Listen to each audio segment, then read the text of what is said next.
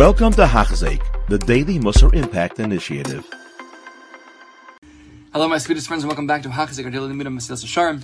We are up to day number 49 in our limud in chapter 11. Previously in Hachzik, we were in the second category when we were talking about Nikias, cleanliness, and Mesilas Yesharim is going through some very common challenges in cleanliness and certain specific averos, temptations that generally people deal with. We started with Kazel, with thievery, and we elaborated on that a bunch. And then yesterday we were introduced to the next sin, which is forbidden relationships, and we're going to continue along that path today. We finished yesterday talking about the comparison of forbidden relationships of Gilei Arayos to Nazir, and how the same way by Nazir, even though the Nazir is only usher to drink wine, even so, it's forbidden for him to eat grapes or raisins or anything that it's even close to wine, as a geder, as a fence, to make sure that he doesn't even come to it. And that itself is something that he has to hold. Same thing when it comes to other averos. We were introduced to the idea that the Chachamim, it's part of their job to set up the proper guardrails for us to make sure that we don't even come close to Chas v'Shalom sinning. So by today, we'll continue along that path, along the same lines, in regards to forbidden relationships. Weiter, Mesilas Yesharim v'nimtza. Shasa Torah b'mitzvah zo shel Nazir, the Torah, specifically by Nazir, did, as we just discussed, Masha Masr Chacham Shiasu b'shar kol mitzvahs. It gave the Chacham the ability to do what they did by Nazir. What the Torah specifically did by Nazir itself, and the Torah itself, it tells you that they cannot eat grapes or anything like that, meaning put up the proper guardrails. That's what the koach, the power that the Torah gave to the Chacham, to the rabbis as well, when it comes to other mitzvahs too. Lamandash is for us to understand that it's the Rothstein Hashem, it's the desire, the will of the Creator of the universe, that the Rabbanim have the koach, have the authority to set up the proper gedarim, the proper guardrails for us, the fences, to make sure that we don't even come close to sin by establishing decrees from the rabbis. So that when He, Hashem, makes something usher to us through the Torah, and the Torah doesn't specify the general, what's around it, but that specific isser, we learn that which is sasam, which is hidden, which is unsaid, from that which is explicit. Less or kol hakaravlo, to asr, to make it forbidden, anything that's even close to that which is forbidden to us. For the los essay, from the avera that we're not supposed to do. The Torah is what is not being said is all those things around it that we should also not do. And along the same lines, with this approach, asur be'inyan zeh shel ha'arayos. Same thing when it comes to inappropriate and forbidden relationships. Kol mashehu mimono shel haznus o akara ve'lav. What's forbidden? Anything that is related to znus, to licentiousness, to forbidden relationships, or anything even close to it. Yeh be'ezeh choshiyeh. Doesn't matter what of the five senses we're referring to here. Dahainu, mein b'maseh, mein b're'iyah, whether it's action or seeing, bin b'dibur, bin b'shmiya, whether it's speaking, whether it's listening, b'afilu b'machshava, even with our thoughts, as we'll see, that it's forbidden to think about things that are related to znus, that are forbidden, related to forbidden relationships. So, okay, that's a pretty bold statement to say that even though the Torah just says, to come close to be megala the erva of these forbidden relationships, relatives, things like that, what's not being said, and what Mesilas Yesharim here is telling us, is that along with that goes all the different senses that we have, even thought that's forbidden when it comes to forbidden relationships. We can't even think about that which is forbidden, which is a pretty significant bar and standard that the Rabbanim are holding us to. And as we go through this, we'll see, we're going to break down each of the different senses and what that means. And also, just a caveat here before we even get into this, it's important to realize, first of all, I recognize that while this does apply to women also, it's, I think, more applicable and more of a challenge, in my humble opinion, for men when it comes to the areas of forbidden relationships, and even for when it comes to seeing, speaking, listening, even thinking about inappropriate things. It's a major challenge for the men of this generation. So I'm gonna go into some level of detail here. But certainly, if anyone has any specific questions or wants to talk more detail about this when it comes to a man's avoda specifically, I'm more than happy to talk offline with anyone further. Weiter. Right, so we're going to bring rayas for all of these senses from different chazal to bring proofs to show that even these senses that are not the act itself, the forbidden act of relations of bia itself, even things related to it or that are close to it or tangential to it, associated with it, are also going to be usher across the senses. When it comes to action, what does it mean, the action obviously the act itself of the forbidden act, but I mean the illicit relationship, the intimate relationship. But even beyond that, any other action, meaning touching, negia, right? People have heard of the idea of shomer negia. That means people are shomer, they guard, they even touch. You don't even touch someone of the opposite sex, as well as hugging or anything like that. This was already clarified before, but like we saw yesterday in Shemos Rabbah, in the Medrash, where it says that HaKadosh Baruch Hu tells us that since it's usher to have actual relationships, usher relations with a woman, that's usher to you. So don't say, oh, I'll just hold her and I won't fall in sin, or I'll hug her or I'll kiss her and I won't fall in sin. No, Hashem says even that. So that's explicit in the Medrash. And so therefore, the Mesilas says we already elaborated on that. So when it comes to action, to touch, to hugging, that's already clear in the Medrash. Fine. But when it comes to seeing, Amar Zichron Bracha, Chazal tell us in Brachos, Yad liyad lo yinakeh. Pasuk Mishnah says, from hand to hand, he will not be spared from evil. So what is pretty vague, cryptic. What is that referring to? What it tells us is, in Brachos, Brachos tells us, Kol hameratzim ma'os miyada liyada kedei l'stakal, but anyone that's counting money from his hand to her hand, in order so that he can look at her, right? There's a beautiful woman, and that's why he's, putting money into her hand and doing it that way. Lo yinaka medina shel Gehenna. Even that alone, he will not be cleansed, he will not be spared from the judgment of Gehenna. So even just to look, and like in the example here in Brachas is like you're at the cash register and you're slowly counting out your bills because you want to take more time to look at this woman. That would be usher, and it's pretty stark words in the Gemara that you won't be safe from the judgment of Gehenna, of hell. V'amar od. It also says in Shabbos Yisrael Shabbos. By the way, also just another caveat. Realize here, and when we get to even Negia, there definitely speak to your own Rav when it comes to these things. There's many different ideas when it comes to, let's say, in business, shaking hands with women. There's certain different standards that people can hold to, things like that. So we're talking about the top standard. We're talking about what is the ideal, and obviously, as we discussed many, many times and we'll continue to discuss, it's up to us to understand where we are on that scale, on that ladder, when it comes to perfection in these areas, and what can we do, the small things we can do to move ourselves along that rung. It's not that we see this and we say, oh, I look, I touch, I shake hands, I hug, people at work, whatever it is, all of a sudden, okay, I have to stop everything tomorrow, halavai, we should be able to do that in a healthy way. But everyone needs to speak to their own Rav and understand how they go about improving themselves in these areas. It says further in Shabbos, why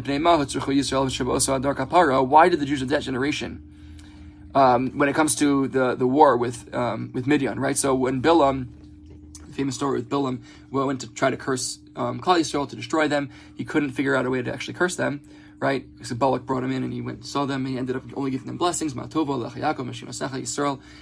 what was their itzah? What was their advice that they decided to do in order to get Klal Yisrael to fall, to destroy them? So they sent the young women of Midian to seduce, to try to get Klal Yisrael to sin. And unfortunately, Klal Yisrael fell in sin, and as we know, famously, Pinchas was the zealot, and he killed Zimri and Cosby in the act, and that which ended a plague, a Megefa, that killed 24,000 Yidden, unfortunately.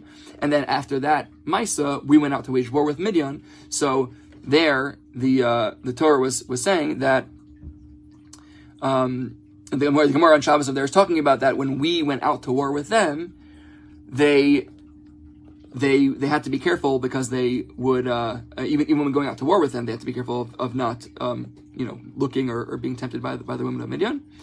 And after they successfully went to war and came back unscathed, so to speak, spiritually, they brought matanos to the Mishkan as a hodah and as a kapara that they that throughout this whole ordeal that they fell in the way that they did, and now that they were successful in war against Midian, they wanted to bring a kapara, gifts to the Mishkan.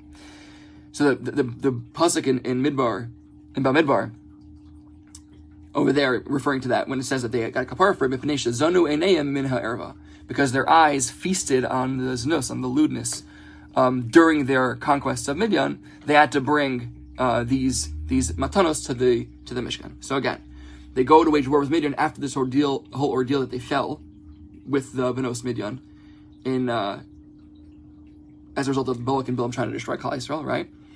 And then when they went out to conquer Midian, it seems that maybe they weren't perfectly careful with their eyes when they went out to war against Midian to take vengeance for what happened. So they brought as a kapara matanos to the Mishkan. Amar Rav Sheshes. The Gemara continues. Rav Sheshes says, they brought matanos to the Beis Hamikdash in order to be mechaper, to atone for the seeing from not controlling their eyes, from not being shomer the'einayim when they went out to war with them. Yet the gifts that they brought, which were jewelry, which is connected, the sin that they did, you'd think they would only bring outside jewelry, so like nose rings and earrings and bracelets and things like that. But they even brought certain jewelry that apparently was used back in the day to cover up other certain private areas of a woman's body that were not external. So they didn't see those things. They didn't actually commit a more intimate private act with them. They only looked at them. So why are they bringing these other types of jewelry that are more intimate in nature? To teach you, the Gemara says, that anyone that looks even at the pinky of a woman, it's as like he looked in an inappropriate private place of the woman. Just to be clear on that, that's if you look at it for the purpose of pleasure, for the purpose of lewdness, of znus, that it's attractive, that woman's attractive, and you want to look at their pinky, that's when it is. Obviously, if you happen to glance at a woman's pinky for no other reason other than you just happen to look at it, and there's no even thought of inappropriate thought, then that would be okay. But again, always ask your local Orthodox rabbi. V'amarod. And they said further in Vodazara, v'nishmartem mikol davara. Pasuk in Devarim says, you shall be aware, guard yourself from any evil thing, i.e., any evil thought, it says here in our scroll. Which teaches that a person should not look at a beautiful woman even if she's not married. And you can even, and also not looking at a married woman even if she's unattractive. Right? Just to be clear, it seems to be there being a chiluk between married and unmarried women, that if she's not married, so then even if she's beautiful, you can't look at her. And by a married woman, even if she's not beautiful, you can't look at her. Which makes it seem like that if she's not married and she's not beautiful and unattractive, then you would be able to look at her. But today, the Mishnah Berurah and others made it clear that even today, no matter what, you don't look at a woman, even if she's unattractive. That's what it's just to clarify here in the Mesilas. So we just talked about seeing, touching, action, right? We're talking about seeing. And now, be'inyan hadibur imaisha, when it comes to speaking with a woman, behed yashaninu. It says it very clearly in Mishnayos, Mishnah Navos, Perek Aleph, Mishnah Hey. Kol amar b'sicha imaisha gorim re'al da'atzmo. Someone that has a lot of conversations, a lot of talks a lot with women, he causes evil to himself. Ubishmiya amru, and with regard to hearing, the sages said, Kol be'isha erva. The singing of a voice of a woman, this is the idea of Kol Isha, is considered an erva. Erva meaning a private, intimate part of a woman's body, let's say, that you're not allowed to look at, that could bring someone to inappropriate thoughts. And that's the source for Kol Isha. The Gemara in Brachos over there.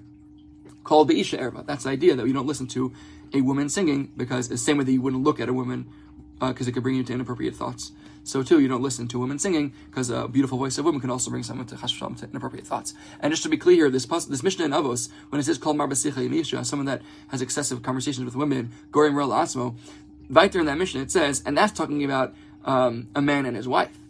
Kol Shekain, a man and someone that he's not married to. So even when it comes to, we'll see tomorrow, even when it comes to the talking with your wife, that's going to be something that there's a cheshbon for also. It's not just because it's your wife, you can just talk about whatever you want, even when it comes to inappropriate things.